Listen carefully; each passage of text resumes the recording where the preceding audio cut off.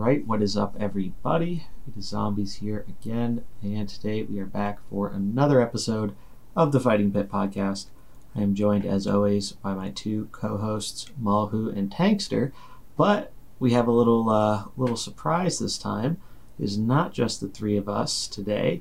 We actually have a guest, and that guest is none other than the recent champion of the HS Replay Tournament, Dallas. How's it going, Dallas? Good afternoon, everyone, and I'm good, thank you. And thanks for inviting me today on your show. Hope everyone's feeling pretty good. You look pretty cold there, Mr. Zombie. Just a little. It's I live in the South now, so it's warm most of the time, but we do get a little bit of some random cold weather in those, January, February months sometimes. Mostly it's rain, but still a little colder, so bundled up a little bit today. Bundle? Did you say bundle? I hear bundle. Yeah. You bundle? Oh, Lord? Yeah, now you're speaking Dallas's language. He's all about the bundles, because he is Feed me bundles. The Diamond Champion, if you didn't know. So Dallas is he is another great content creator in our Mercenaries community here, and he actually has, had, I have to wait on Belinda, all the diamond portraits for all Mercenaries. Oh yeah, I'm jealous too. It's quite a feat. Wait, which one's your favorite? I used to be. Yeah, what's the best diamond, Dallas? Oh. Only you know. Remember you were doing a tier list the other night. You're like, Well, yeah, no, someone, that's right, yeah, I would be doing a diamond tier list. I think the other tier lists, like, they're not pointless, but they can be a waste of time. Yeah. They take very long. Easy content. But a diamond tier list based on, like, my own criteria, which I haven't decided what that would be yet. I would put in the S tier for me. I'm trying to remember. It was Illidan. Yeah, definitely. Definitely Illidan. There was Anduin, because he looks cool, and the BM factor. Oh yeah, top tier And, BMs. Oh, yeah. And then the third one was Sylvanas. Oh yeah, Sylvanas sure. was like, even when she wasn't seeing any play, I wanted that skin so bad. Oh, It's yeah. just so pretty. Really big fan of that. Let's see. So, And, no, oh, sorry. go ahead. You're good. No, to answer your question, I would say it would be Illidan. Illidan. my favorite. Good choice. It's a I'm very still good choice. diamondless, so I have no input. Not That's one. what happens. That's our resident free-to-play Mullahu Yep. over here. He We speaks. deeply appreciate your sacrifice. Yep. He speaks At for least the be more common excited man. when I get it. Yeah, exactly. A man of the people. Yeah, yeah. That's true. Yeah. He, I for you, I hope it's like Malfurion or Anduin or someone that you like spam constantly. Yeah. I hope it's not like Uther or something, right? Yeah, right. Like, all right. To be fair, even Well- though he doesn't see play, Uther is like upper tier diamond skin in terms of how good I it looks. will say, from running him in PvE comps, his BM gets really old really quickly compared to some of the other diamonds, but it's definitely the coolest art in my opinion. Yeah, That's like the crazy spirit, angel Uther Yeah. or whatever, right? Mhm. Yeah, That's a cool It's, one. really, That's cool. it's really cool. it's like Ascended Uther or something. It's got like a name, I don't know. Yeah, no, it's a whole thing. It's really cool, but there are actually a lot of other cool things we have to talk about here. First of which, I figured we'd talk a little bit about the recent event, right? We were all four of us were kind of involved in one way or another. We had Mullahu hosting the stream, casting the event, doing a great job with Dragon Oh, yeah. Rider. Sorry, man. Sorry, You no, did an I- amazing job. That's where I want to have be. feedback. I Oh, have sweet. feedback. Yeah. I mean, let me read it again, but I will give that to you. No, I thank only you. watched the semifinals, Mhm. and I watched the VOD with you and Dragon Rider. I made a lot of notes, some about the game and also the casting, which was great. Nice. But yeah, that took about 3 hours. Yeah. just to write it up. It was, Not to write it up. I was watching it and making notes, Sure, and then yeah. going back, and then I'm looking at my play as well, and also just I wanted to talk to you as well, and I was like, Oh, yeah. I'm going to talk to Mollahu. I'm going to talk to Dragon Rider, Dawn, and I want to give them something as well. They did a great job. So you appreciate feedback. I know Yeah, I that do. because you're a streamer as well. You're a content creator. And yeah, I'll read my notes as we're going through this. No, yeah, thank you. No, I'd appreciate that. That'd be great. Awesome. Yeah, so super fun event. If you don't know, this was basically sponsored by HS Replay, put together in the No Pros Here Discord. It was a $1,000 prize pool, so that was really exciting. Biggest event we've seen in Mercenaries so far. So that was super duper hype. Was a really interesting format. A lot of really good players competing in the event too. I think total number of players after check-in was about 35. So pretty decent turnout. I think that 32. was 32. Really? I know because I went through all of them to try and get to the data behind it. Oh, no, I am so sorry. Here I am going on about all of the data I crawled through, and I'm actually wrong. 35 was the correct answer. Let's go. I thought so, because I originally Yeah. thought it was more, and then someone corrected me. So I am having a rough night. My own article, I'm misquoting myself. yeah, no, I did want to mention that. So Tankster actually did a great little write-up on the No Pros Here website about the event, taking a look at some of the deck lists and stuff. You want to tell us a little bit about that, Tankster? Yeah, so let's talk through it a little bit. So just a reminder for everyone, the format was a best of 3 single elimination bracket, which is usually better for the bigger tournaments, because as we found out from our Pauper tournament, double elimination can drag, especially if you have a bracket reset. However, the new interesting piece of this format is competitors submitted 6 mercenaries that they had to start, and then the loser of the first set of the best of 3 got to switch out up to 4 mercs with any mercenary in their collection, and then could switch equipment as well. They were not locked into their equipment. So it led to some really interesting strategies, which, we all talked about, I think, ad nauseum. Mollahu obviously doing a great job casting and kind of diving into the head games, which is always my favorite part of your casting to listen to, Mollahu. But it was interesting because we saw a pretty decent breakdown of roles, right, that were brought. So we had roughly equal fighter, protector, casters that were brought. Jaina, Varden, Tyrion, almost 30% of the field for first 3 mercs off the bench, and the most popular backline was hands down Nature with Malfurion, Brucon, Cookie, and then after that you start to get in some 3-way ties. But it was very interesting to see the fact that almost everybody brought a meta deck, I would say. There was probably, I'm trying to remember, I would say over 50% of players brought what I would consider to be a meta deck. Others chose to do something like Dallas did, which was bring a meta deck with tweaks, or like a combination of a couple of different lineups that we see commonly on ladder. And finally, we had a lot of homebrew.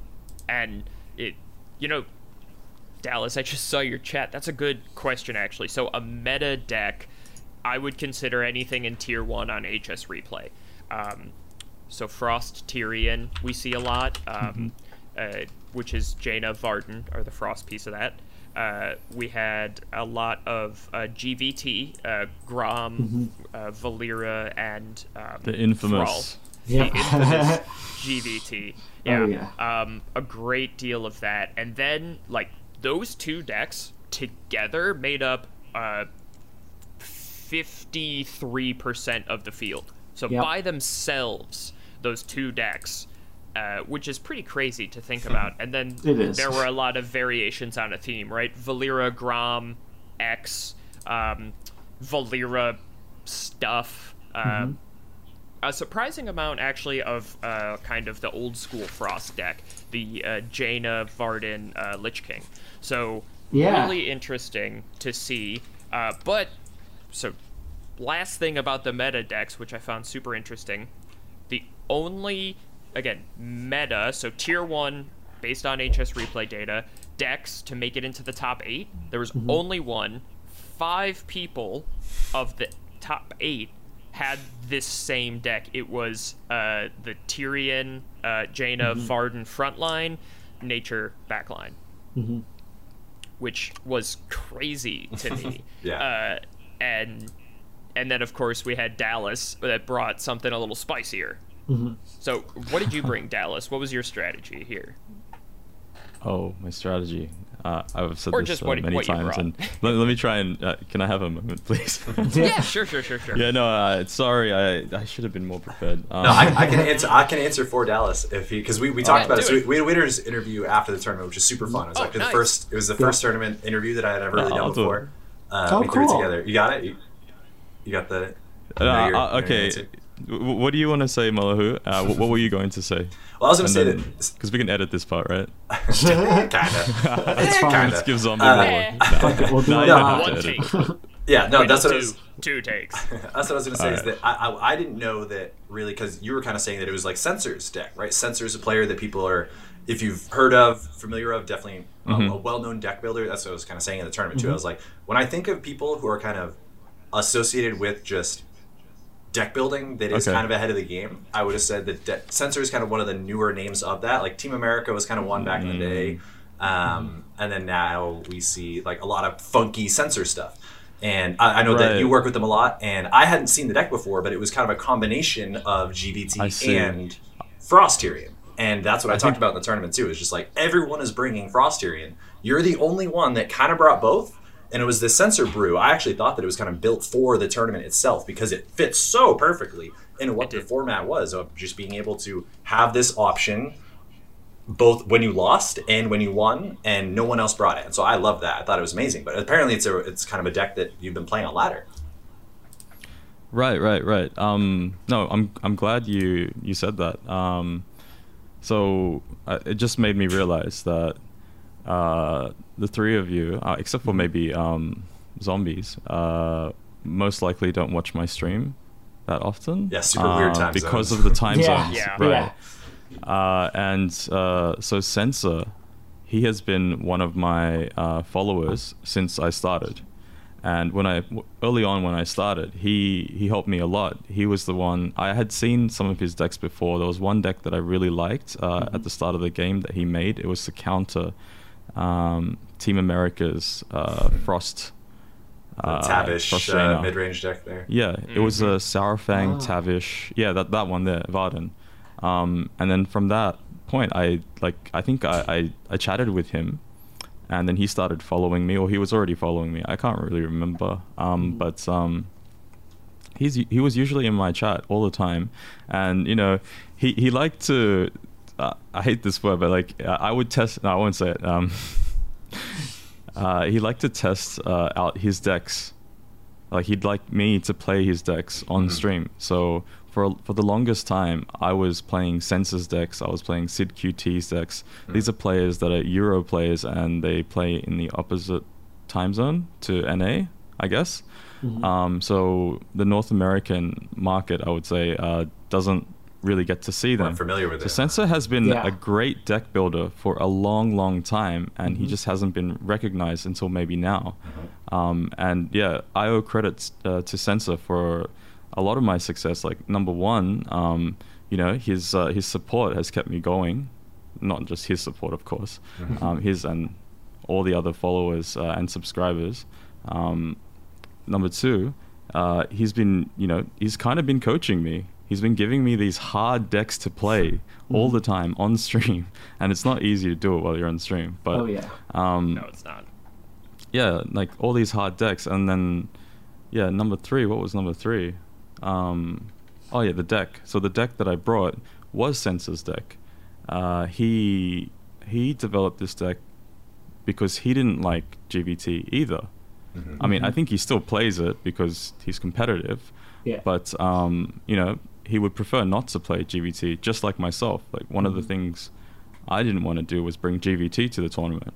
And actually, funny enough, he was telling me to enter in with GVT. Oh, really? He was like, yeah, he was saying, go play 3 red. And I'm like, no, I don't want to do that.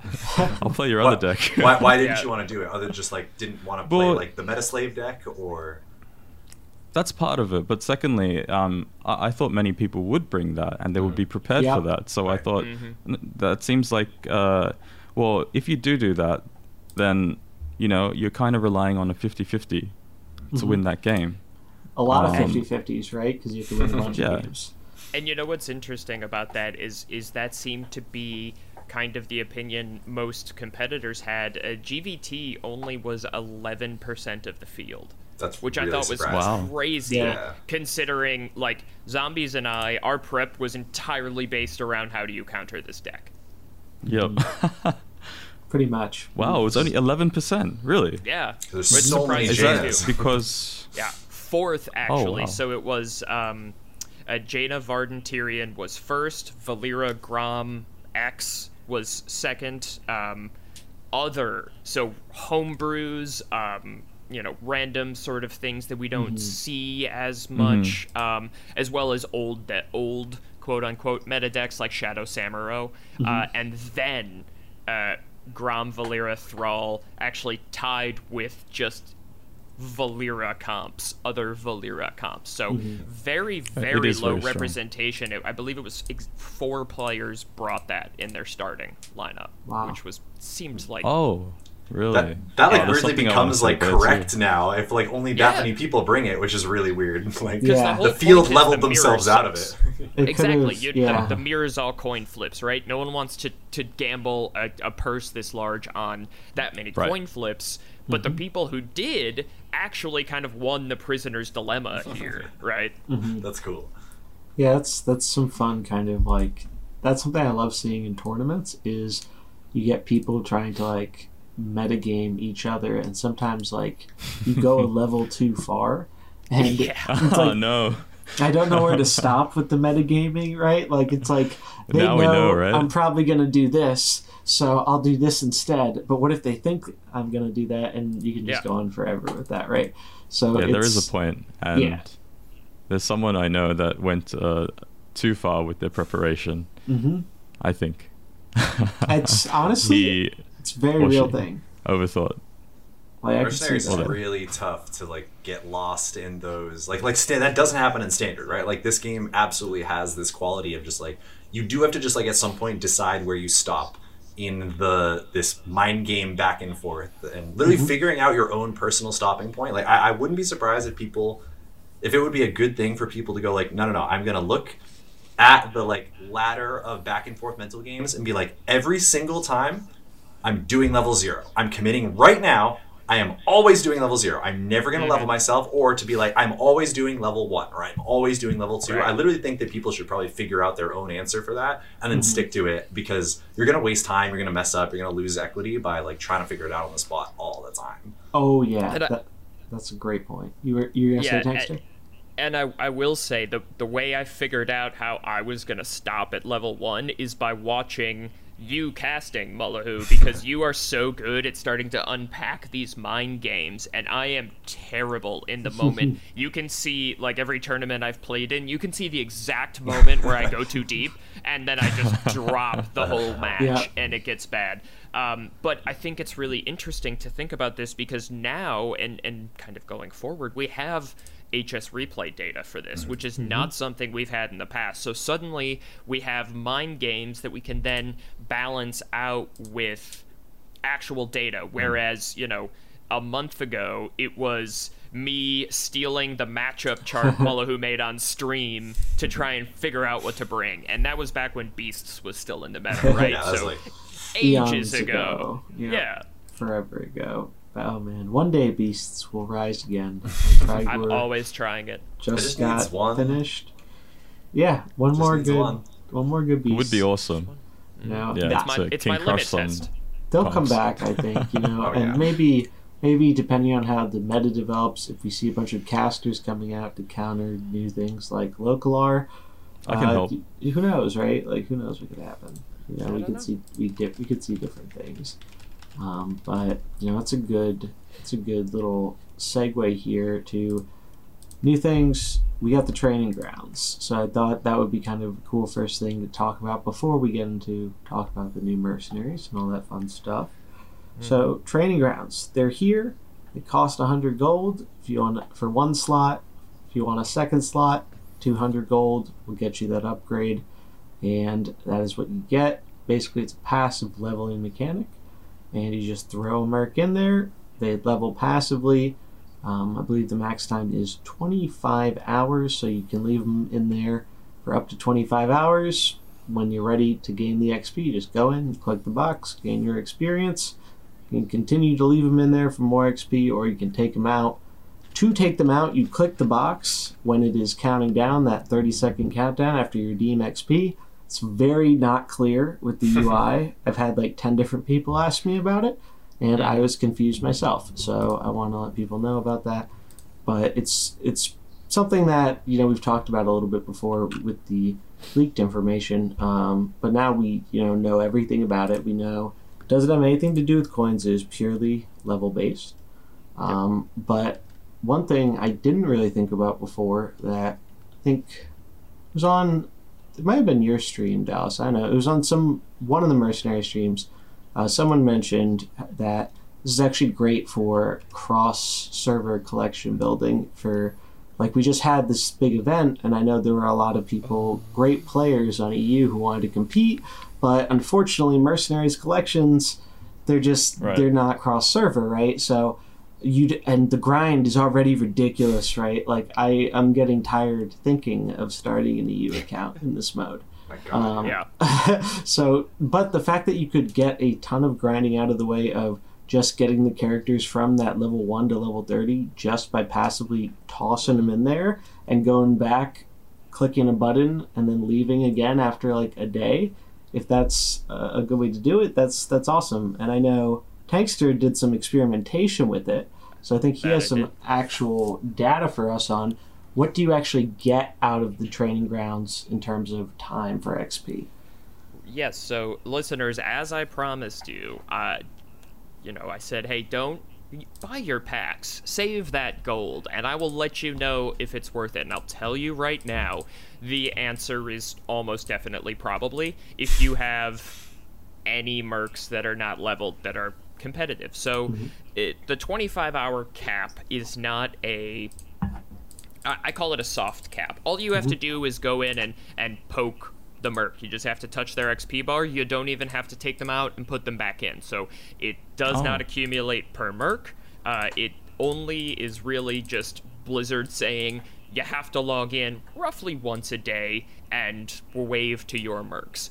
The other thing that I realized was an assumption that I had that I didn't even bother to test until like a couple of days into the patch was you can still have that merc in your party while they're in the training grounds. It's not like Pokemon Daycare where you have to leave the Pokemon behind and it stays. So that was something, a silly assumption I took from another game. But here's the good stuff. I put Sinestra in exactly at 10 a.m. Pacific time when the patch dropped. It is, as of this recording, 7 p.m. Pacific time on Thursday the 27th, and my Sinestra is 29 and a half. So, rough estimate, she's got a little bit more to go, but I'm going to say definitively 60 hours or less to take a merc from 1 to 30, which honestly is better than I would have expected. I was really worried it was going to be a week, but less than 3 days to passively level a merc, or 2, sounds awesome to me.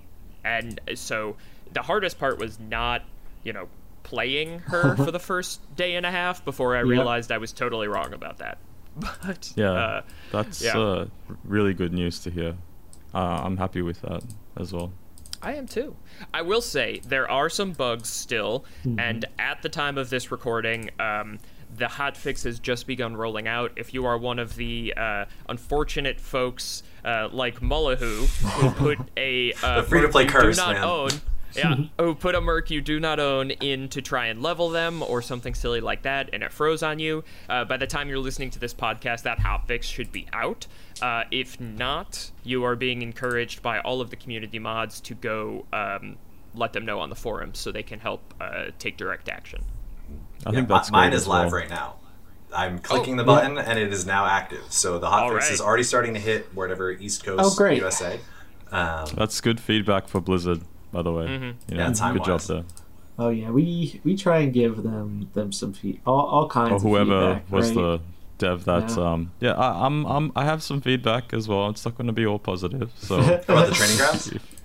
Just not just about the training grounds. Because Just cosmetic. it's not that high on the priority list, but yeah, there are definitely other issues that are higher up there, but we'll get there eventually. But and let's all remember that there is a big quality of life patch coming. Yeah, the it next has one. been teased. We are fairly certain it's the next one and coming with the mini set, or the prep patch for the mini set. So yeah, whichever. you know, okay. fingers crossed that there's some goodness in there, like some coin fixes. I think that's hopeful, but it's probably It too is. hopeful. It's hopeful. unfortunately. It's probably too optimistic, isn't it? I think they everyone's have hopes. to. We can just address it. I think Well- I think next patch for me. Keep moving. I feel like we've been nice and patient. You know, I've been really not trying to harp on it too much, but I swear every patch it feels worse. They're moving the every time. goalposts each time. Like, Yeah. but they aren't. They haven't communicated No. what they were going to do, and they haven't Yeah. given us a time frame. No. And that's feedback, by the way. Because I have been telling my viewers, like, you know, it's coming. Just wait for the next one. Just wait for the next one. You know, and I've gotten to that point where I'm not going to say that anymore. And I'm going to tell Blizzard right now, you either communicate what you're doing, or, well, firstly, no, you definitely should be communicating. We need to know, and we have been very patient.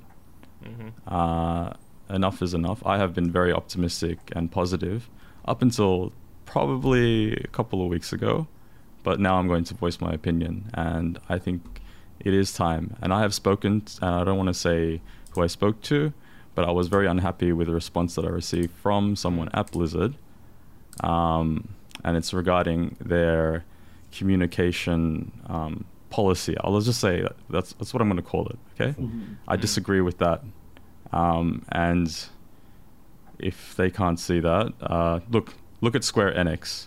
That's all I'm going to say. Yep. Yeah. Just Look at Square Enix. Model, emulate what they're doing, because what they're doing is working. Their player base, their community is very happy. I have seen what they've done as well. I'm very impressed. I'll say that. Well, and I want to add one thing because I think that's a great point. Model, emulate, iterate. You are different companies. We understand that. We're not expecting you to be Square Enix.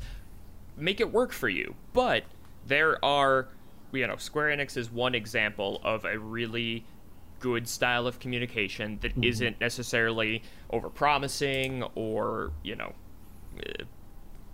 whatever you want to call it. So make it work for Team 5. Not even for Blizzard, for Team 5. Yeah, it's always tricky, and I think it's one of those things where, at least how I can imagine things, I feel like they're the way things kind of work, corporate structure wise, is there's not a lot of justification from the suits to hey, what are we really getting out of these positions that communicate. And however it is notable to say communication on the whole for Hearthstone has definitely improved a lot over the years. I think it's just tricky because now there's so many different avenues of Hearthstone with all the different modes. I think it's just as one player trying to make content for it, it's a ton to keep up with. So I can't imagine, even if they do have a good community person, how you can just manage to keep up with all the different aspects of the community, because there's so much of it now, right? Like you have standard players, you have wild players, you have battlegrounds, which is gigantic now. You have duels, which has got a bunch of changes and has seen kind of a bit of a resurgence. You have Mercenaries. You have Arena, which is actually getting huge now because I think Summit started streaming it, and he's a huge streamer. Never heard of that one. Yeah, so it's like there's a ton to all these different game modes, and it's like I know I couldn't reasonably, even if there was like the best communications position person out there, I couldn't expect them to keep up with all the different community stuff, given they're like 7 or 8 different modes. So it'd be great if there could just be more, people to do that. But realistically, I don't think that's a change we're going to see until at the earliest, like the potential, changing of hands of the business with Microsoft in a year and a half. Because they have a different corporate culture, and even though they're obviously about making money, I think they're going to handle things a little bit differently than Activision, hopefully. So it's just something to think about, and communication's important. I mean, I was a communications major in school. I'd like to think I know a thing or two about communication, and I feel for a lot of the Mercenaries devs, because like if you're a developer and it's like your job is to develop the game, it's like basically a whole nother job you're signing up to if you decide you want to be the kind of person who interacts and provides information for the community. And it is not always a pleasant job, because you suddenly become the target of people's frustrations, even if it's nothing to do with any design decisions you've made or anything you've even had to do with, right? Like, so I think it's a very tricky position, and that's why I think we haven't gotten as much communication, because as we've seen a little bit in the past, sometimes when we're given a little bit of information, some people just get upset before we even know what the information is, and it's a difficult thing to deal with in modern gaming, I'd say. Like, if I was in that position, I would not sign up to do that. Like, I just wouldn't. Perfect segue. Not even a segue, a brief aside. Okay. I am 100% unironically, I will take that position if we need it. I'm literally I'm no joke. I have a whiteboard downstairs and the beginning of a massive thesis, just document, master's thesis. I don't know what it is, to bring all these to Blizzard. And I want to start talking to some Blizzard people about it, because I think a year out from now, right? This is kind of a year from now is the projection of when Mercenaries, in my opinion, will be like completely overhauled, completely borderline perfect, and just godlike. You got to start doing that work now. But Blizzard, I will probably be talking to you soon. That's all I'll say. But I am, that's what Dallas is like. I'm now kind of like stopping telling people to like just keep holding on. I think that the sky has fallen when I finally stop telling people to be optimistic about it. So as soon as I die, then everyone I think can give up. But I will hopefully try to hold on. But yeah, it is truly just an unenviable position from them. I still say that they should be making a Netflix documentary about what the heck is going on with Mercenaries. I would watch that in a second, because that's just insane. With the backdrop of all the Activision stuff, with all the lawsuit stuff, all the strikes, not having a dedicated team, having this crazy new game out of nowhere, not really knowing, right, like what the community would even break within your game. I think that's why it's partially taking so long for them to do things, respond to things, even understand things, is because they had to like give it to us. They had to give us the toy. We had to smash it in a million pieces, and then they had to take it back and be like, oh, okay, this is what it is. These are your problems with the toy, and then come back. So I think it is just a completely different world. That it's not like Blizzard, it's not like WoW, it's not like Hearthstone. It's nothing like Blizzard has ever done before. So that's why I'm particularly sympathetic. But I wonder, I'm still hopeful. Mullahu, would you say it's like unannounced survival game? It could be. It is like some kind of unannounced survival game. Yeah. I mean, I don't think they should, like, they can't make any excuses. No. Just own it. Oh, I'd love that if they were just tell like, us what guys, happened. we don't know anything, but like we're trying to do this. Like, hope any information, right? I think that's kind of your point, Dallas, right? Is like for the Mercenaries I've said it before, like, and they've done it in the. Sorry, Mulligan. No, you're good. I've said it before, and I think they've done it in the past with the previous game, maybe, probably. Like, I believe like Mercenaries was not a finished product when it launched, right? And I think that wasn't Paul's decision or the devs' decision. It was, I was Upstairs. forced on them. Yeah. Yep. Pretty much. And, like they should be caring about the quality of their product. Or communicate that we it's very released it half-baked, right? Like one or the other, but obviously they just put probably a beta tag there. Exactly. Beta tag there.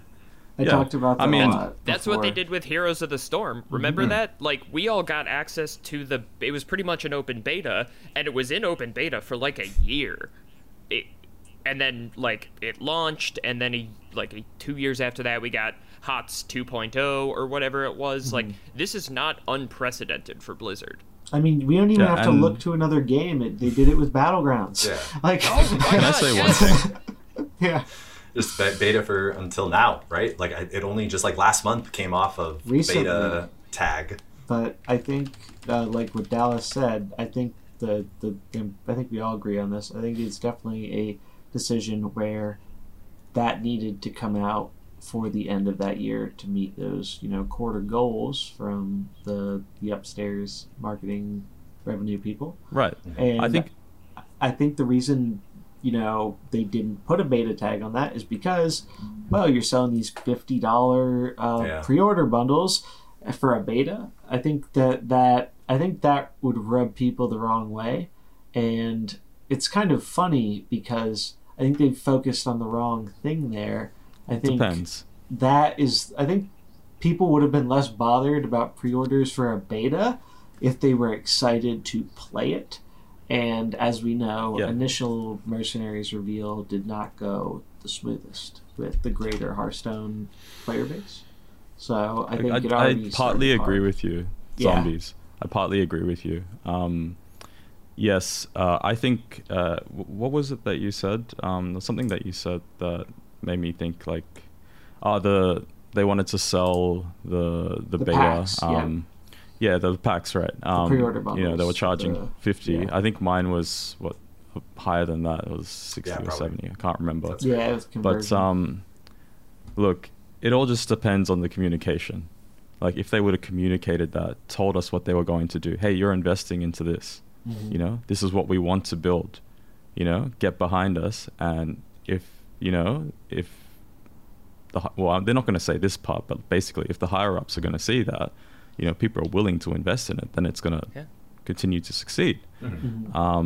But yeah, like I said again, it depends on the communication. And what they did is and what they continue to do and they've done in the past is, they're basically being disrespectful to the player base, to the community by launching these unfinished products and, making their customers dissatisfied and frustrated. You can hear it in my voice, right? I don't normally speak like this,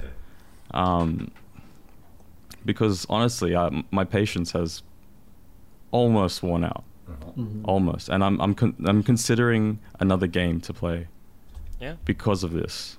But I will wait for the next patch. But I'm not going to go into this cycle, of constantly being promised nothing because they don't communicate. It's like a bad relationship. You're just like, what? Like, when am I supposed to break up? I didn't want to go there, I but don't understand, right? I mean, you're totally right on a certain level. Especially as someone, maybe I can only keep up my optimism because I haven't bought bundle after bundle for this game, right? Like I could not. I would probably be giga tilted if all of this was happening, but I was ripping money into it. Like I would definitely have a different perspective on it, right? And so I am with my own. I'm not without my own biases when it comes to this kind of stuff. And so no, I mean, I think you're right. I think this next quality of life patch is one of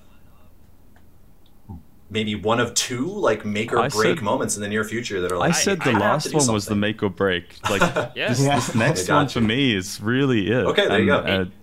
I might go play Yu-Gi-Oh. I don't know. Dallas, I'm kind of with you on that, to be honest, because I was so pumped for these mercs to drop, but going in and trying to grind them out this week, and I had like 30 packs reserved. I bought one of the bundles, and I still can't play with any of the new mercs. I just got Localar into the fighting pit today, like an hour before we started recording, because that was as soon as I was able to do something with him that wasn't just him falling over. And no amount of packs is going to fix that, even if I wanted to throw, you know, a absolute crap ton of money like you do in standard to have a full set on day one. Well, so that's like the big issue, right? Like, Rarin put out a video a few days ago outlining his issues with Mercenaries, and he actually covered a lot of the stuff we're talking about here. I think he did a great job with it. Definitely recommend checking it out. It's he just really the big thing, he makes a great comparison, like you just brought up standard. When you have a full regular collection in standard, you buy a pack of cards, you know, well, I'm probably getting cards I already own, unless I get lucky with a golden or something, but those cards have an inherent value because they can be used to create other cards, and those can be any other card, right? And so it really feels like the thing that's missing here is like a wild card kind of coin, right? That can just basically be used for anything.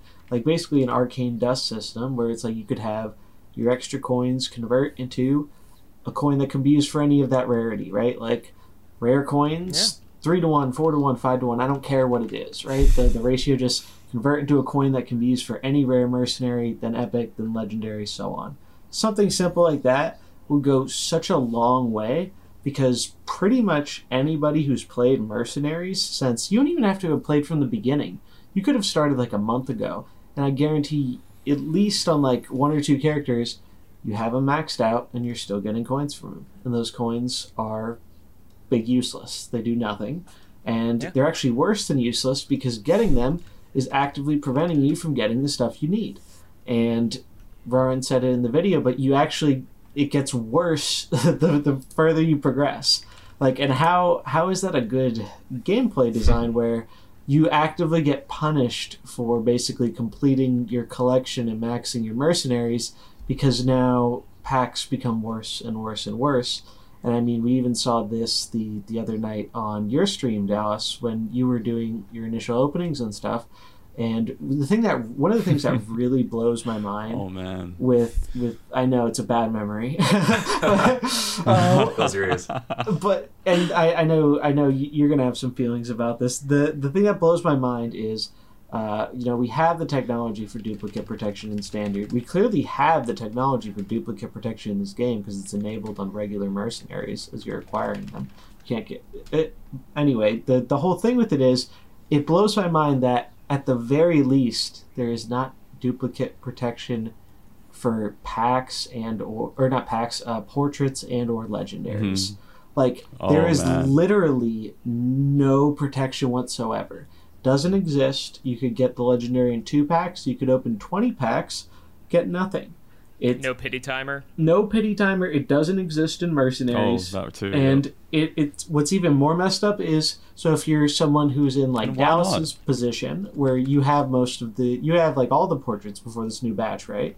If I recall correctly, I think you had them all. I don't think I have like 2 gold. Okay, but like the vast majority anyway. Yeah. But we saw on your stream when you were opening the packs, you are missing some epic and legendary portraits, but you could actually just roll that portrait for something you already had and get coins instead. There's no, it doesn't, it doesn't like only give you portraits you don't have.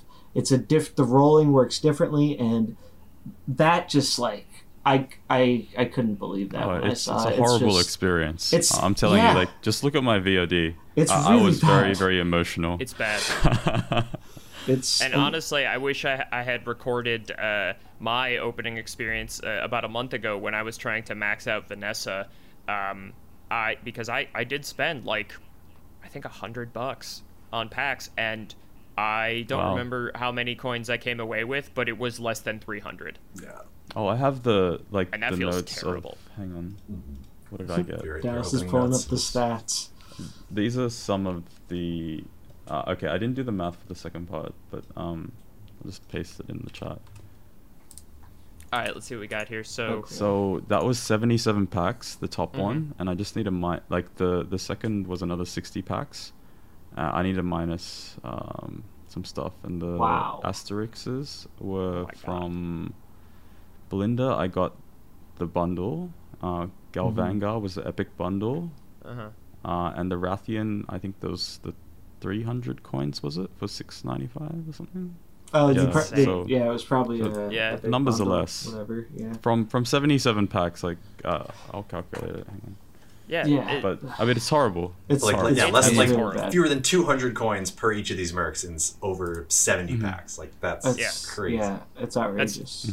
If Disgusting. Like, you could do so much more with that in pretty much any other mode, which is something that makes mercs packs feel especially bad as you get your collection done. Because if you play other modes, it's like, why am I going to spend gold on this one?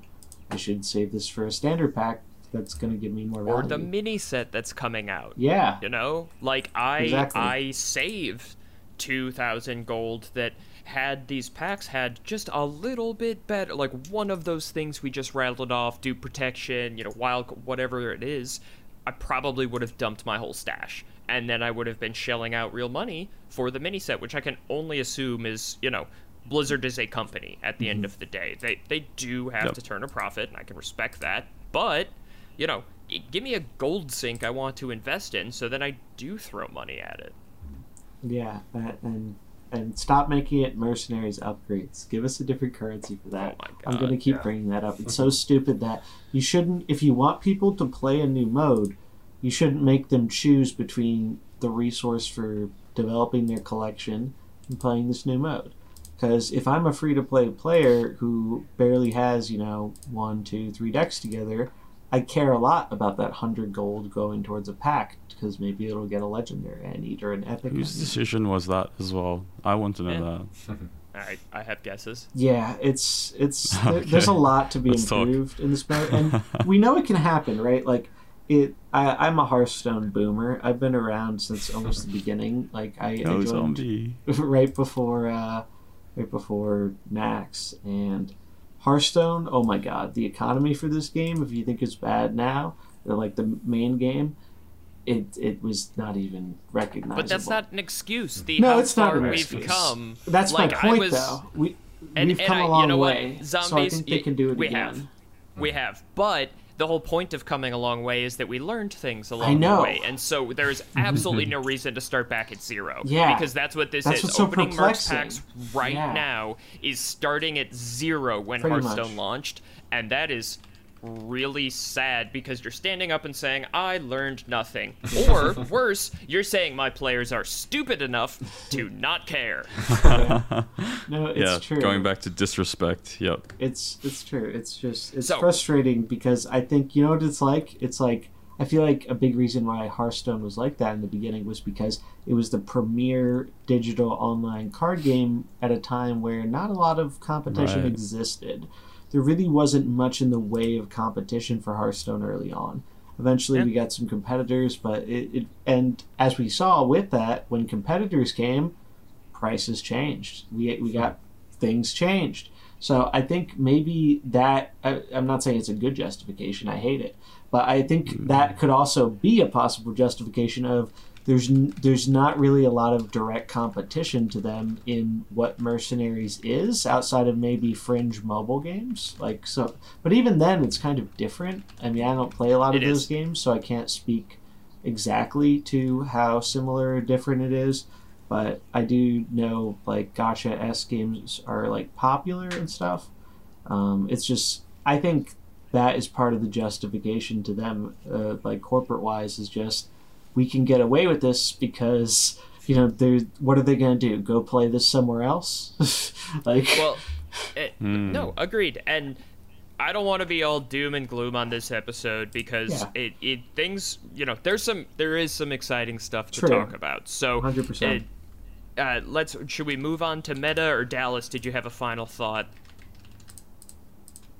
Hang on. Give me 1 moment. Sorry. Oh, that's wasn't prepared. No, that's. I'm just gonna start calling you out randomly. I think that seems like a good, back and forth. Just kidding. I mean, I think we covered some of the main issues. The coins I see as a huge priority. Coins and packs, I should say, that needs to be addressed. They need to communicate what they're going to do there. What else? One thing I wanted to say is like, do we like, because a lot of people see Mercenaries and they say, oh, it's a gacha game. You know, I was seeing it that way as well, right? And you know, with regards to the grind, how much money you have to spend, that sort of thing. Why do we have to be a gacha game? Yeah. You know, we don't need to be a gacha game. We can change the strategy, and Blizzard can still be profitable. Yeah. Definitely. You know? 100% agree. The grind that happens each month, I don't think many players enjoy that. I think I would enjoy it, but that's just me. But the majority of the current player base probably doesn't enjoy it. And yeah, if they want to, you know, capture that gacha game market, I mean, they got heaps of competition there. And there are other gacha games that are doing a way, way, way better job. So if you want to try and catch up, go for it. But looking at your track record, unless Microsoft can come in and, you know, give you a little bit of a helping hand from Big Bro, you might be able to do it. Probably not. But anyway, they've destroyed their reputation, is all I want to say. Well, I, for one, fully welcome our new Microsoft overlords. Me too. And with that, why don't we get to some of the things that the new patch did bring? Yep. You know, we have new bounty areas. We have new bounties. We have the heroic item change zombies. Where do we want to start with all of this? We did the rundown last week, but, you know, what do we want to, like, where do you want to go, man? That's a good question. So, I guess we'll just start with like the bounty area. This was, you know, first time we got a new bounty area instead of just it being added on to Blackrock with some new bounties. So that was kind of cool. I was happy to see that. I hope we get more of that kind of stuff. I think it's more interesting when we get kind of a new area.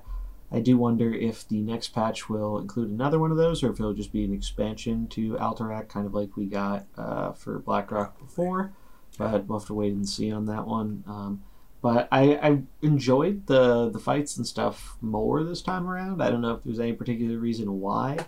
I do think it's important to remember that even though all of us are very PvP-focused players, I think there are more people out there than we might think play this game, just kind of casually PvE. Like, I have a friend of mine who recently has gotten into it, and he's taken a very casual approach to it.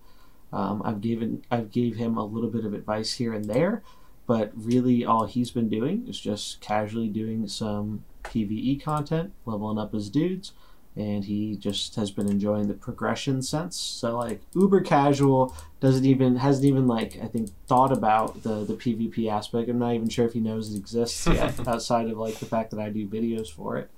So it's like, I think it's important to remember that I think those people exist. So, like, and I think those people could also be putting a lot of time and potentially money into the game. I don't know how many of those uber casual people are going to pony up money for coins. I think they'd rather just grind it out playing the game, because that kind of is the game for PvE without a proper end game. But I think they already specified that's one of the things they're going to be working on after the next patch. It's going to be kind of developing that PvE endgame, which is good, because I think right now players kind of want different things depending on what they enjoy, PvE versus PvP. And I think, you know, eventually we'll get to a point where we kind of want the same things more as the game gets, you know, more developed and more stuff comes along. But what do you guys think about the bounties? Curious. I mean, I think the fact that the bounties are, so again, if like for me, again, yeah, like you said, I'm super PvP focused. I literally, after Valera came out, I didn't go into a bounty. I didn't do a daily. I didn't do anything. And I just played PvP, and I could, and that was great. And so like that experience was really important to be able to have, I think. But I do think that we have to make PvE matter. There is like so Dallas was saying, like, he doesn't think the majority of players really enjoy the grind. I think oddly, the majority of players probably are okay with, maybe they don't enjoy it, right? It could be better, but the people that are playing are probably the ones that can stomach the grind as is.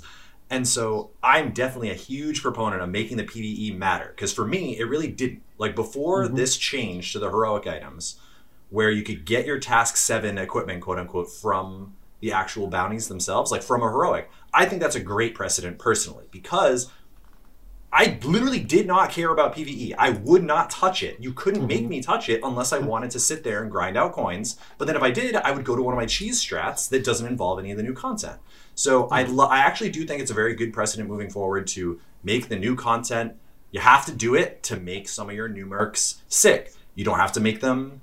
Like, their best equipment isn't even necessarily hidden behind that, right? It's not like the olden days where the Task 7 was, like, very clearly the best equipment. The other 2 equipments are just, like, increase your damage by 4, add a slow, and then the Task 7 was, like, completely fundamentally changed the way that your Merc is played, but the way that your Comp is played, just everything, right? They've moved away from that, and I do think that PvE mattering more is a good thing. Apparently, a lot of people have a big problem with the fact that the Task 7s, again, quote unquote, are allowed behind this. But one of the things that stood out to me is that you can just farm multiple Task 7 equipments at the same time now. I think that's a good thing. You can go down a bounty, get the heroic done, get an equipment from it, and then have spent the mysterious strangers on the way on someone else's equipment. Before, you couldn't really do that. It was kind of get one guy going at a time. Now you can do the new mercs while simultaneously working on tasks for your other mercs. I think it's a good thing.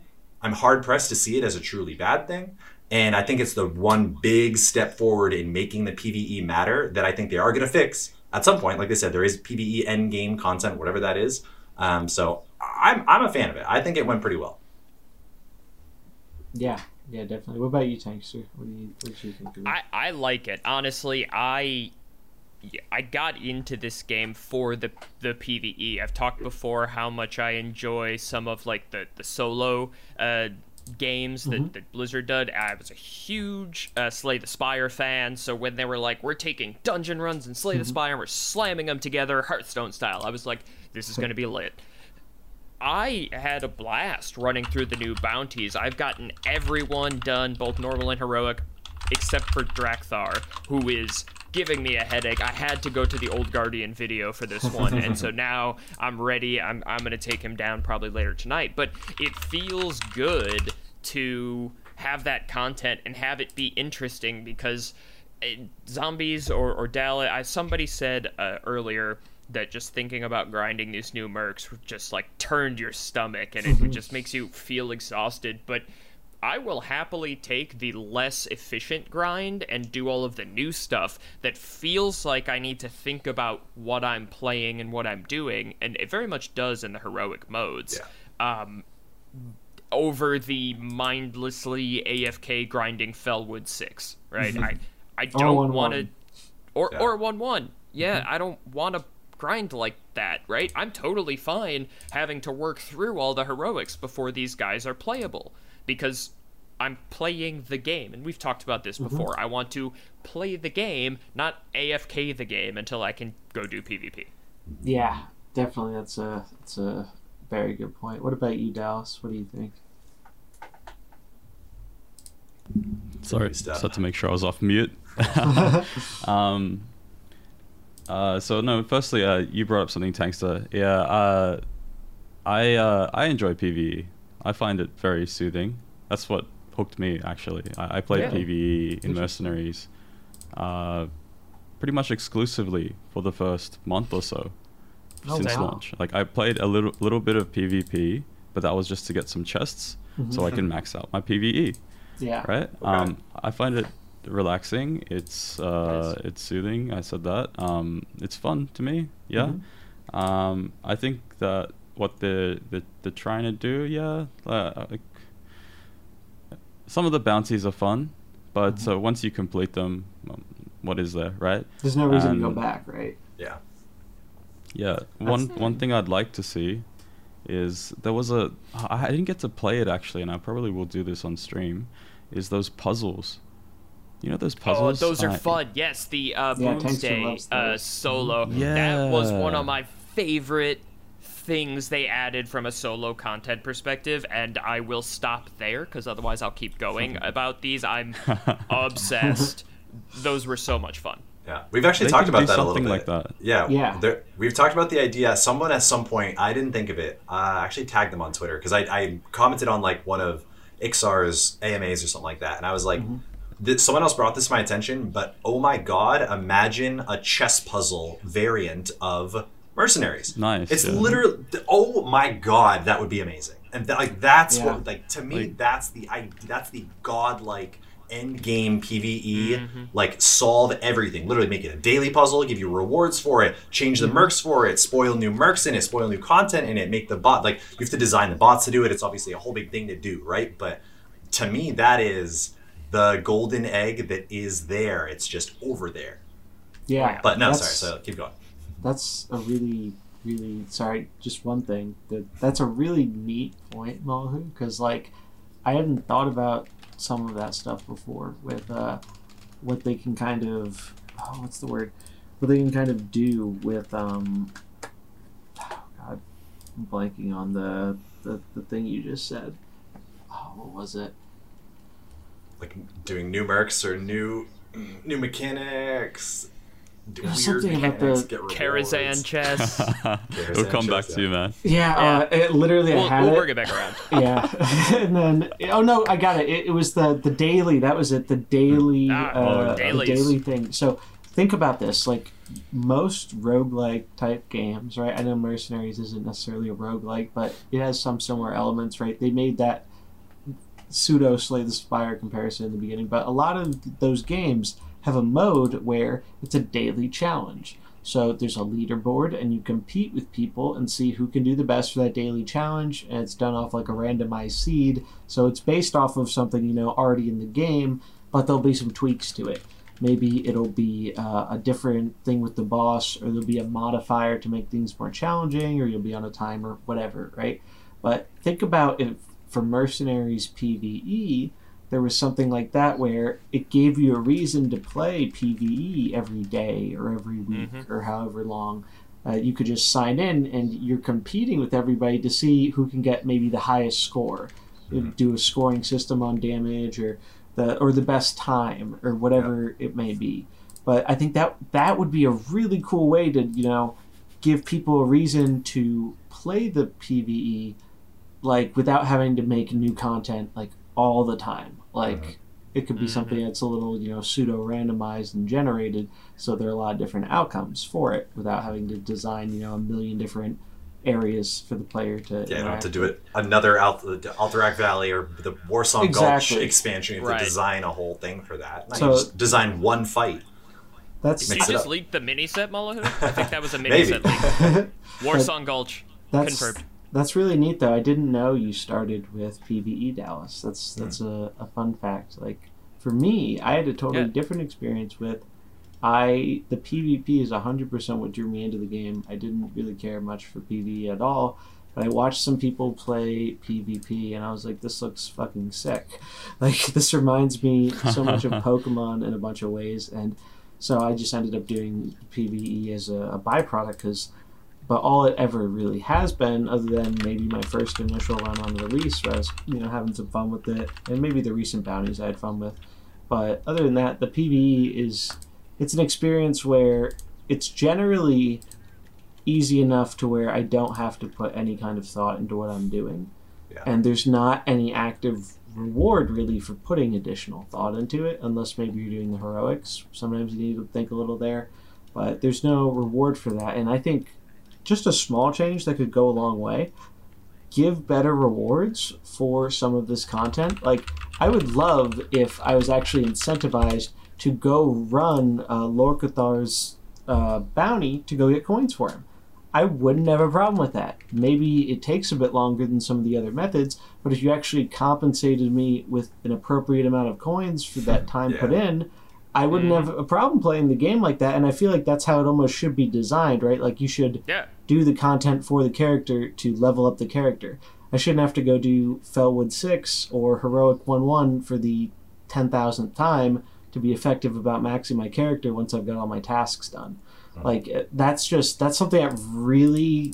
There are a few things in Mercenaries, but that's one of the things that really sticks out to me as, like, a glaring oversight with the PvE. And it's like, I get you don't want to give like the whole game away for super quickly and everything. But it's like you could do better than it currently is, because right now the system is so bad with those bounties. It's just, I don't know a single person who does that, who actually goes through. Once you've done the content and you've got what you need, nobody goes back. And it's a shame because it's cool content. It's like, it's awesome. I love the new bounties. Like, these new ones have been the most fun ones I think we've got yet. And I think it's a real shame that they put all this time and effort into making them, and people play them once or twice and then have no reason to really do it again. Yo, Drekthar is hard, all right? He's hard as shit. Oh, no. I love that. I love having to look at my collection and go, how do I beat this? Just like we had to do in, all of the solo content in regular Hearthstone, right? The whole thing was, okay, how do you beat this boss with the collection you have? And there are no, like, Old Guardian does amazing PvE content. If there's other folks out there, I'm not aware of them as much, but there are no, like, I remember those, right? You do some PvE content. I'm doing it for this one because now you need the PvE. I didn't do it before because that's fair. Because you didn't really need it, other than if someone tells me a cool kill, I'll definitely feature that because those are fun. But people don't really like PvE content as much. For the original solo content, I would have to go to Hearthpawn and see what everyone else was doing, and there was no one answer, right? Drekthar, at the moment, it's you and Old Guardian come up when I search Mercenaries Drekthar, right? That's it. So, there aren't a lot of there aren't a lot of us Mercenaries creators out there, but it's why we're a very tight-knit community, right?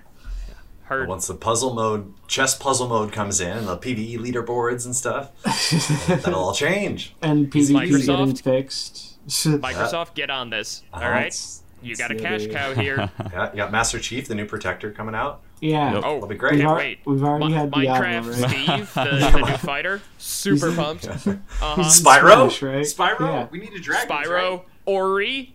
The crossover. Microsoft, you should hire us. Yeah. Look at all these ideas. I'll negotiate the contracts. Right. Oh, maybe one day, right? But that's actually one of the first things that came to mind, though, when I heard the Blizzard acquisition. I was like, man, I could 100% see Microsoft taking a different and better direction with Mercenaries than Activision. I don't think they're going to get that down. I think it might be a little bit of a pipe dream to think Microsoft will have they're not going to fix everything over what right? what Team 5 is doing, but it's fine to it's fun to meme about.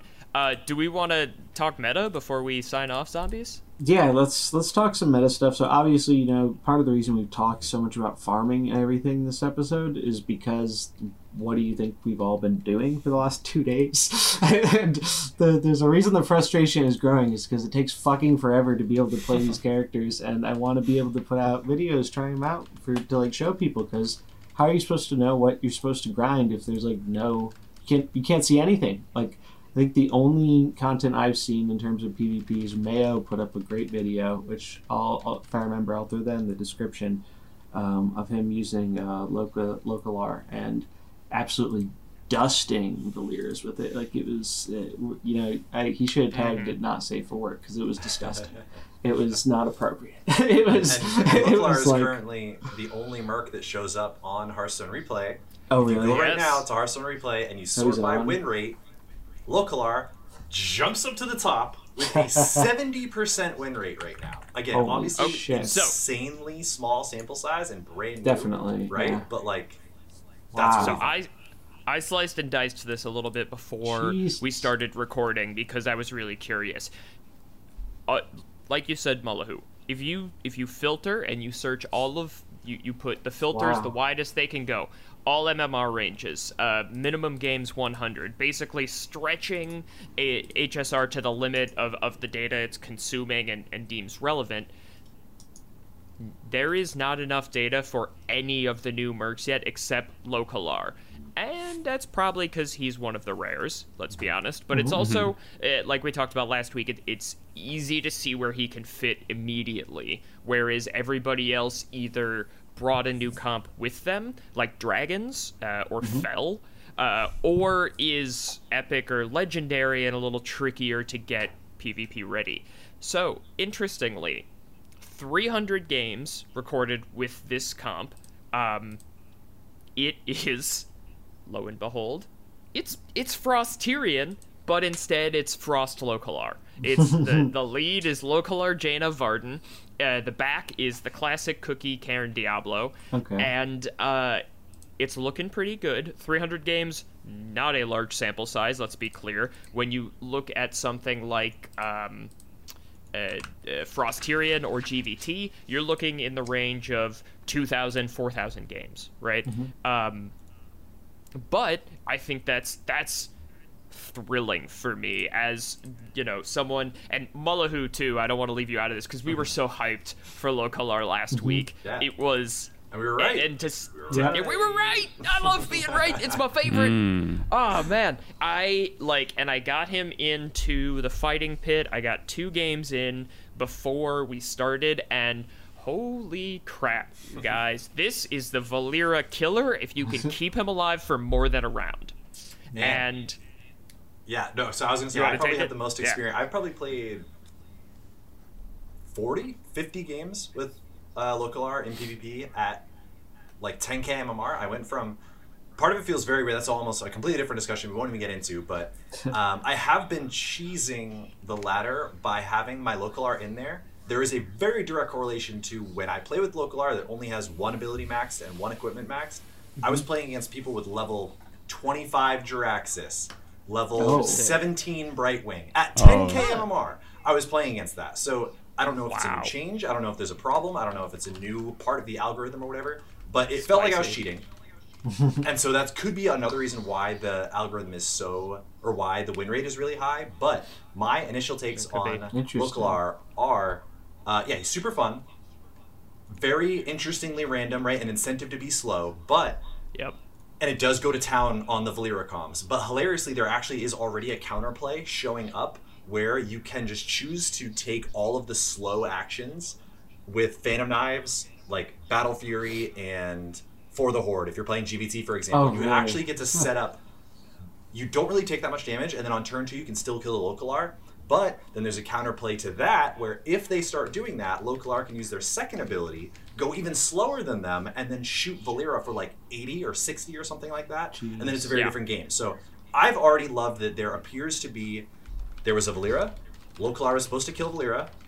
It did. People started learning how to beat Localar with Valera. And then the Localar players started to learn how to beat the Valera players, beating the Localar players, while everyone else is also changing their decks in order to beat, in some cases, Localar. I've seen a ton of Nature, seen a ton of old comps as well, a ton of Shadow Samuro, Nature Samuro. Samuro showing back up because these Jainas are popping up. And again, I wasn't playing with the Jaina comp, right? I was doing Localar Varden stuff. Some crazy, crazy stuff. There's scabs on the bench and like insane shit. Can I say one thing when you finish? Sorry. No. But point being that honestly, the initial experience with Localar has been pretty cool. He feels very counterable if you want to, and even the decks that are supposed to get wailed on by Localar do have outs, right? But I think that this is kind of what we needed to attack the Valera percentage that is in the meta without nerfing Valera. So far, I'm okay with it. It's been pretty good in my experience. And I think before Dallas makes his point, I think we're going to see this really, really come up next week. And listeners, there will be a lot more meta discussion next week because the bulk, the middle of the bell curve of our PvP focused players have not gotten any of these folks ready. I just got mine ready, and I threw money, gold, and time at him. Yeah. Dallas, you had something.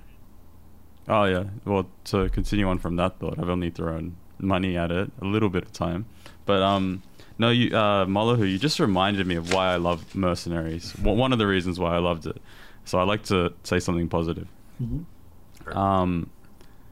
Just how you were speaking about how, in Mercenaries, the meta was constantly changing because everyone was constantly adapting, and it made the game so much fun, you know?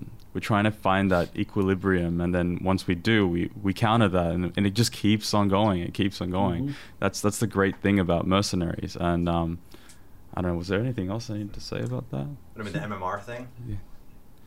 The MMR thing.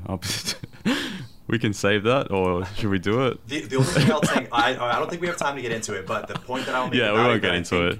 The point that I think kind of shows a problem is that right now, if you went and looked at the EU top 200 leaderboard, the players that are at 14,000, which is the highest you can get, almost the entire leaderboard is at 14,000.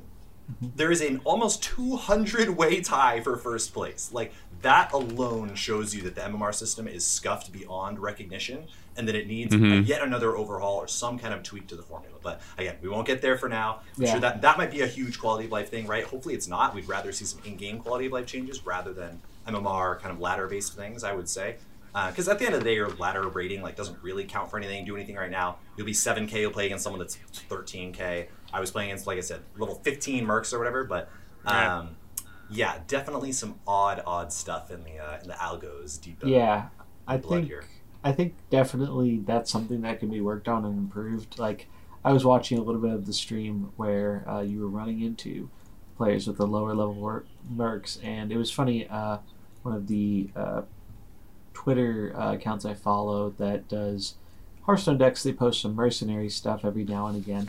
And now with the rating system being so weird, they posted, this was so funny to me, they posted a comp that got to, I think, like 11K, and one of the mercs was level 28 or something. Jeez, and I was just like, what the fuck? It's Bait City. That's what in October, I was like, this game is going to just trap people with the information that you can technically see on paper, and then it just means nothing or means completely different things. Mercenaries has a lot of tricky, just labyrinths of information to weasel through, and it gets it's tough. It's just a weird thing with the algorithm, right? Because I think the intention is, you want to pair up players with similar collection, so make for a balanced experience. But obviously, we're seeing here that's not always the case. And one important thing to know also about the 14K thing you mentioned is once you hit 14K, if I understand correctly, your rank is locked in. Like, you can't play. You can't fall out of it. No, it's not that you can fall out of it, but you can't progress. If you play on 14K, you can't move yourself up that ladder. It's not there's no. I don't know what it's based on, actually. That's what I've heard. Someone said it. Someone said it was based on your battle tag. That's the order. Really? That would be incredibly bad. That would be. I don't know how it ranks. I don't know what the hierarchy is for that 14K thing. I thought it was. Yeah. I could be wrong, but I thought it's not win rate. No, it's not win rate. It's. I thought how it worked was whoever got there first, you get your position, and you keep that. I thought it might have even kept if you fell out as long as you got back to 14K. But I'm not positive. I haven't hit 14K. So I'm not really. I've seen a lot of the stuff about it. Again, it's a big issue. Maybe someone in the comments can confirm that for us. Yeah, one of our.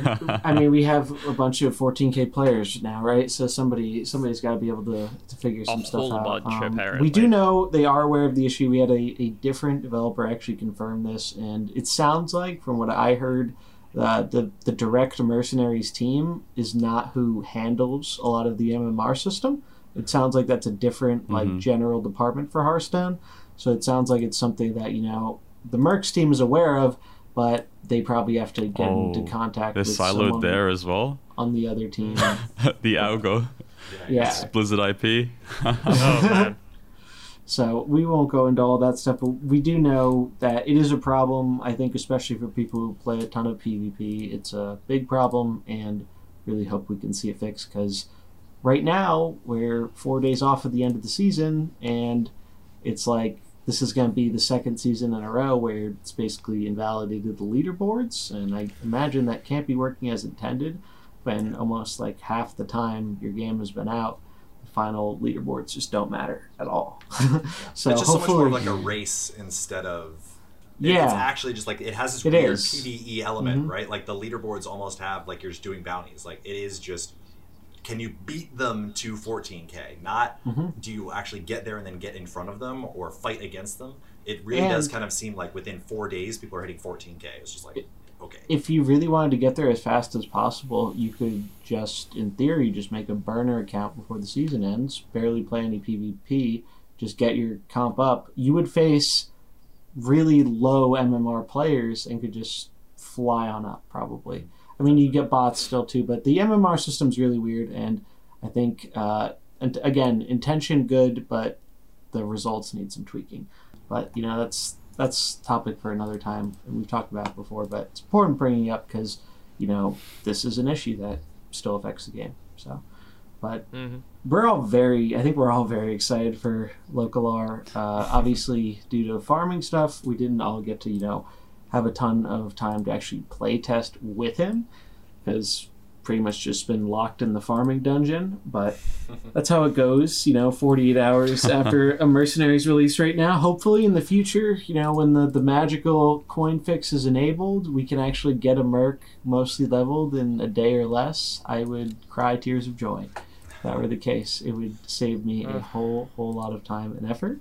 Not just leveled, but PvP ready. Yeah. Yes, that's the thing. Like the training ground is great for a whole big section of players, but it's really not that great for the people who care most about PvP because your level 30 mercs don't do anything when they have level 1 abilities and items. It just doesn't really do much. Mulhu, I did want to ask you though, Yes. when you were playing, how far up did you get him before you dived into PvP? Do you remember? Did you just level up? I know one strategy people have been using is just level skill 1, and then if they can, level the middle item, and then just forget everything else. Is that what you went with? Yeah, 100%. You gotta level up the his first ability is that Hailstorm, which is the important one that shoots a bunch of snowballs. It sucks that there is literally a snowball ability, so we can't call them snowballs. But I got Hailstorm 5, and then I had Frigid Winds 3. So I was playing with the +3 frost damage, but the maxed Hailstorm. And then you should then max the Frost Shock, which is that second ability, which is part of that like GDT counterplay, where you send the big laser at Valera to counter the people that try to counter you by going too slow.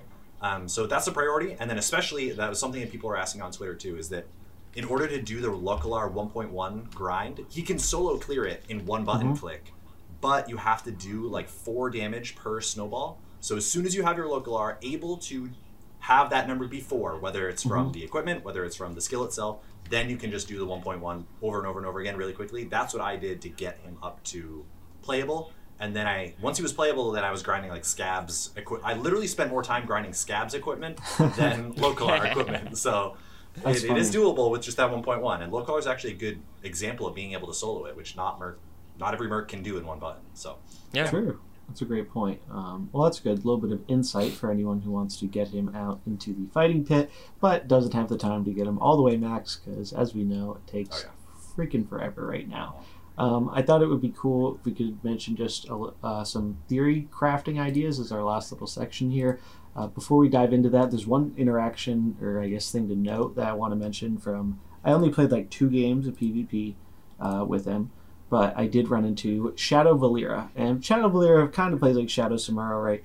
But the thing I noticed is I had my Localar, and he was boosted with the cookie health, but obviously he's not maxed.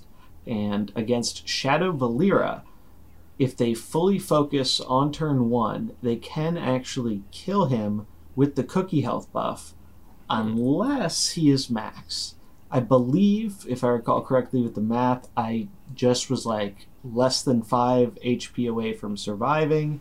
So it seems like max will actually be a very big potential advantage there, because losing Localar on turn 1 versus Shadow Valera is ironically a big snowball, because you're going to just, they have nice one. all Nice that one, speed. And yeah, so it's just, it felt really bad. Let's just say I didn't win that game.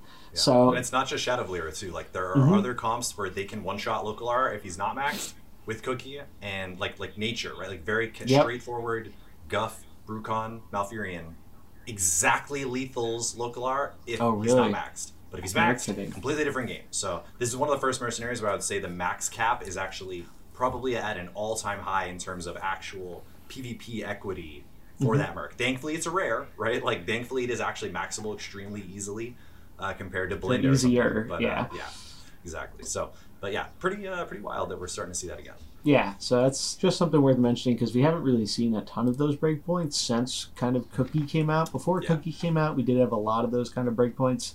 That's when Anduin actually was one of those few Mercs where it was very beneficial maxing him, because then he had some edge cases where he could survive through damage rather than getting a one hit. So it is cool to see that. I feel so conflicted about it because I love that there's a reward for actually going the distance for maxing your merc, but I hate how much it dramatically affects that matchup in PvP. It does. For people who don't have the time to grind out all their mercs. It's just like, because it's not a skill issue, right? Like, you're not playing the comp any differently. You're just losing because you haven't put the time into grinding up the merc, which that's definitely feels bad. So it's a double-edged sword. Like, I hope we see more things. I do like the breakpoints. I think breakpoints are really interesting because they do make you kind of like think about the comp you're bringing and the damage you're going to do like a lot more. Like, just barely having it's kind of like with speed and manipulation and whatnot, having like just the right speed to get things done is very satisfying. And the game really rewards you for that kind of thing, as we've seen with Valera. But hopefully with Local R here now, we're going to be seeing a bit less of Valera. Might take a little bit. Maybe, people have to get their Local Rs closer to max for some of these comps like Shadow Sand, but even I imagine there are other ones where it doesn't matter nearly as much, right?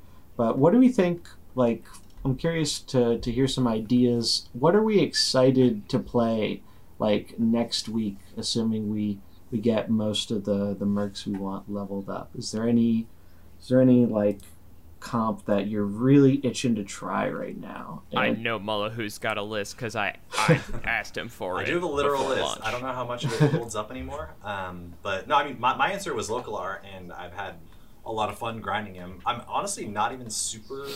The more that I think about it, the less excited I am about something like Wrathion. Apparently Sinestra has some opportunity. And so if anything, my interest tier list has now rotated around to be like Local R stuff, and then Sinestra stuff, and then Galvangar, kind of tied with Belinda. Like, I saw no one playing Galvangar. That was very surprising. I think he's probably going to be very good and very impactful. Like, that third ability is nuts. That third ability is going to completely change the way I think that some of these matchups go. So I just want to honestly get my Sinestra and my Galvangar ready to go and just jam them into anything, right? And I like the comps. I like the mercs that can go into these like mid-range piles, I kind of call them, from Magic and stuff, where it's not Frost, right? It's not humans. It's not Holy. It's a bunch of good mercs outside of their tribes that just synergize well and create like this cool mid-range deck. So those are my votes now. Nice. What about you, Tankster? Anything you're itching to try So out? I am Ragnaros was my first legendary, so I will stand for Raggy.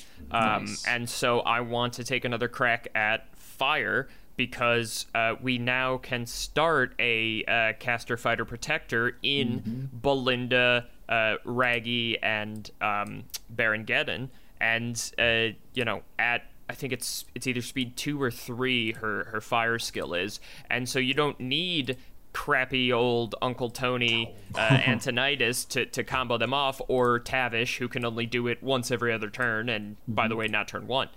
So I'm very excited to give that a go, because I think that AoE is going to be nuts in this meta. Oh yeah, I can definitely see that.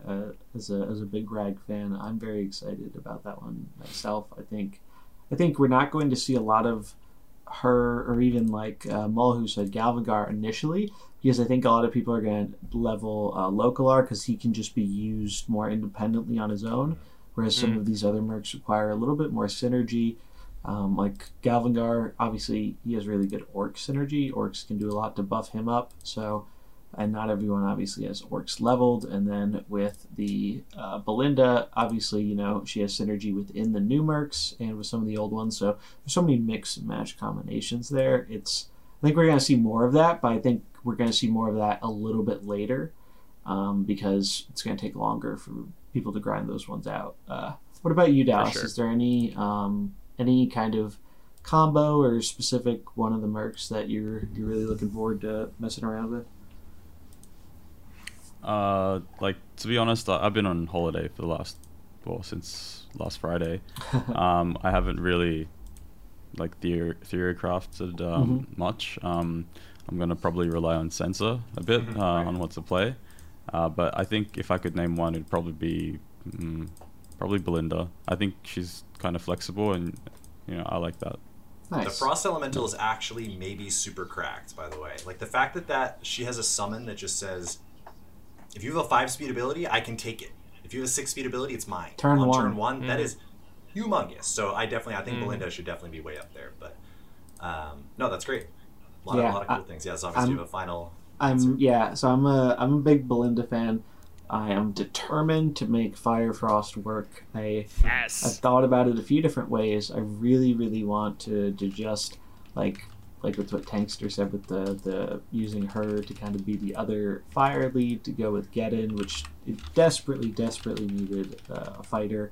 So I'm really excited because I tried to make firework before and I had some kind of okay success with it, but it did feel like that third slot was just never really great. Funnily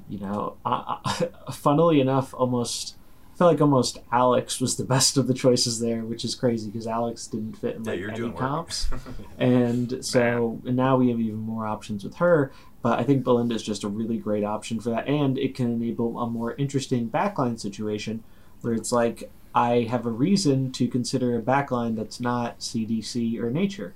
I could consider a Frost backline because I think most of the time they're going to focus my Rag or focus my Geddon over the Belinda, depending on what I'm running into. But we'll have to see. It's really cool design. I really just like the idea that the character supports both archetypes, and she's a little bit better than we thought because her third activated ability, the one where you do AoE damage and you select Frost weakness or Fire weakness, that actually also determines what element the spell is. So it's not a fire damage or frost damage. It's even better than weakness. Like she pumps herself. That is better. Yeah, so it pumps it up, and then it is the spell of that kind. So that's just like before we didn't think, because it didn't show that in the UI, the base spell doesn't have any spell school, but depending on your choice, you can get frost or fire. So that's huge, really huge addition, and it's kind of interesting because if Frost becomes more popular, Rag's stocks go up a little bit, right? Because he has the anti-Frost equipment, which it can be really, really huge against some of the Varden openers. I've won games off the back of that multiple times as Fire in the past, just because they try and get a sneaky Varden snap that doesn't work, or their Varden dies and gets no freeze. Yeah, that's big. If the Rag dies when the Varden freeze goes off, even though he dies, no freeze still happens. So that's a neat little interaction there. So that's probably the one I'm most excited for. And of course, Localar, I just think, he's the Valyria counter we needed. And so I'm really happy we got him, and I'm excited to experiment with him. And I really want to do more with dragons. I'm determined to do stuff with dragons. I'm crossing my fingers, and this is going to lead into our ending question here. I'm crossing my fingers that the next set of mercs we get, that will probably come with the mini set next month in February, I'm crossing my fingers that we get more dragons, because dragons were really hyped up for a while with this release. And even though I really like the ones we got, I really want to brew with a Shadow Sinestra or something neat there. I think I wish we got more dragons, because right now we got 1.5 dragons, because one transforms into a dragon.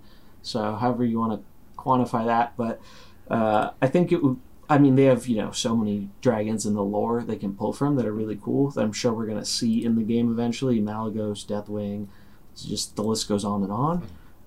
So I really would like to see a little bit more dragon support, because it feels like we're getting closer. It feels like Sinestra has some really interesting healing for dragons and some neat dragon synergy. Now Alex gets a little bit better because she can proc some of her abilities consistently. So we're getting there, but I don't think dragons are there quite yet. I'm gonna try it, and I'm really gonna try to make it work. So we're gonna see, but I still think they need just a little bit more, support to get there.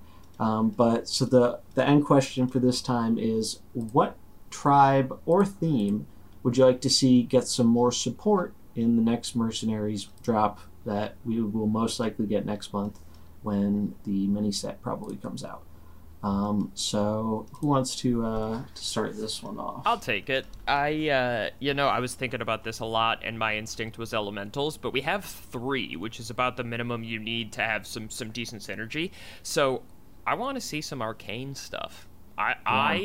And we have 3 of those, but they're not good. They need something to bind them together. They're almost there, but after Pauper, man, arcane has so much potential that's untapped right now. Yeah, that's a good one. What about you, Mahu? I just want protectors. I was actually talking about this on stream a little bit. The fact that we've gotten so many fighters from the last series of just merc drops really, in my mind, screams that we're about to get protectors in the next one, and a sweet little soul read that might be possible is, especially when they showed us that Galvangar and Belinda, they coded those as fighters, despite Belinda clearly not being a fighter. If this is supposed to be an extension of Alterac Valley that's coming out, and they gave the 2, in Alterac Valley, Galvangar and Belinda are kind of like the mini boss before the final boss. So what if Drexar and Vandar are both protectors, regardless of their thing? Because the leaders are protectors, their homies are fighters. Belinda got shoved into the fighter range. Now we get 2 more protectors, and I really want protectors that can be played from the bench. That is why Cairn is so ubiquitous. We have all these protectors that are designed for front lines, but when you look to design, every time I go and build a deck, I'm like, I wish I had a red guy I could put on my bench, but I just don't. I literally just don't have one. So incentives to play protectors on the bench, maybe Vandar, maybe Drekthar. That's what I want from the next set. That's a great point. Really cool idea, and I hope we see it. I mean, we just saw them get added to duels. We know they're obviously a very core part, of this expansion. So totally within the realm of possibility, we could see them in Mercenaries. Actually, now that you've said that, I feel like I'd be surprised if we don't see them eventually. Like, how are you going to put them in all the modes and make them so important for the expansion, not have them in Mercs? Because they could do some really, really cool stuff. And like you said, we're kind of a little dry on protectors. Yeah, we got some in the Valyria batch, but between Vanessa and Sneeds, they might as well not exist for PvP, right? They aren't real PvP protectors, and they certainly aren't ones you're swapping in off the bench. I've tried a bunch of stuff, and I noticed the same problem that you mentioned when I was doing my human comp. I would have Lich King on the bench, and it's just, he wasn't terrible, but it is night and day how much worse it feels playing him off the bench versus playing him on start. Like, it's not close. It's really, it just doesn't, I don't know what it is, but it's a lot harder to capitalize on what he's trying to do. Getting him off the bench, you don't have as much, because your opponent probably has some momentum at that point, right? Because you lost a Merc, so you're swapping something in. So I would 100% love to see that, and that's a really good point about Drekthar and the other dude, whatever his name is, Vandar. Dwarf man. Yeah, the dwarf dude. He's cool. But what about you, Dallas? Is there a certain tribe or theme you'd like to see get some little bit of extra help next release? Thanks Molahu. It's really hard to go after that. So that was a good answer. Right. That's why I was going beforehand.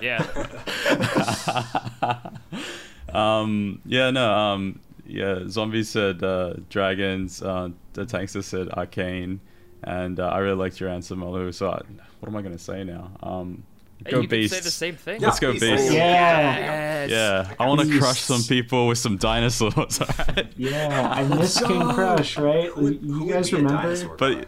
But he was so good in the beginning. He was so good, and then he disappeared. Poor dinosaur. He'll be back. He was too good for this world. Yeah, right? He'll be back. No, they will. I think they will be back, and I think but Trigor's a sleeper, right? Like, I think we've seen Trigor can do some pretty nutty things with Valyria, so I'm sure there are going to be some other weird combinations with him. I think he's one of those mercs that, like, it's kind of like that one card you see in Standard or something with some really weird text where it's like, you know what, it's like Maestra. It's some weird, unplayable text that it's going to get some kind of merc that supports it, and then it's going to become tier 1. And I'm calling it now for Trigor Beasts. There it is. Eventually, there's going to be one merc, maybe 2 mercs if we get like a beast set where it's just something's going to enable him, I think, with that, particularly that heal ability to stay alive. Yeah. I think something's going to break that eventually in terms of buffing him up. and just I mean, we've seen people get soloed with Trigor before, so I think it's something we can see again if he gets the support. But that's a great answer, Dallas. That's a really good one. I hope that's what we can get. But I think that is all we have time for here today. This has been a really great show. I'm really happy we got to have Dallas on here. We do have some housekeeping to do, though, before we say goodbye. So where can we find each of you guys here on the internet? Do you want to start, Tankster? Yeah, sure. You can always find me at Tankster1922 on Twitter. Also, hiding behind the Fighting Pit podcast official Twitter at Fighting Pit. More recently, you can find me on the noproshere.blogspot.com. I've got a couple of articles up there. And always lurking on Discord. Awesome. Yeah, same stuff as always. Yeah, I'm on twitch.tv/Mullahu, esports.gg, write some articles there. I'll probably actually end up putting out, hopefully maybe next week, I'll put another guide, like the fighter guide, protector guide that I did for all the other mercenaries, except it's not going to be internal to the other ones, so I'm not going to update the other ones. I'm probably going to just do a guide for every release now. So you can expect a guide that talks about where to get all these, what comps to put these guys in. It might even actually go a lot more in depth because it's not going to be 20 mercs long. That thing literally took me like 40 hours per guide. It's insane. But yeah, so then on Twitter, same thing, Mullahu TTV. I tried to change my tag and someone has Mullahu. Well, who has Mullahu? It's not me. Stop, give it to me. So on Twitter, you search Mullahu, you'll find me or my brother. That's so funny. I had similar issue here on Twitch where I thought it was me, but it's someone else who took zombies with nests. Go nom nom. And they've been inactive for a couple months or something, so I'm just like waiting out the clock to where Twitch has a certain time where they'll let you take an inactive name. And so I'm just waiting out the clock and I'll get my original name back. But what about you, Dallas? Where can our viewers find you at? I think number one, twitch.tv /Dallas_777. From there you can link to pretty much anything. But also I just want to shout out my Instagram, which is new.vicious.york. new.vicious.york. That's my alter ego. As you can see, New York, Dallas. Anyway, I'll probably be changing my my Twitch name. So yeah, just go to Twitch.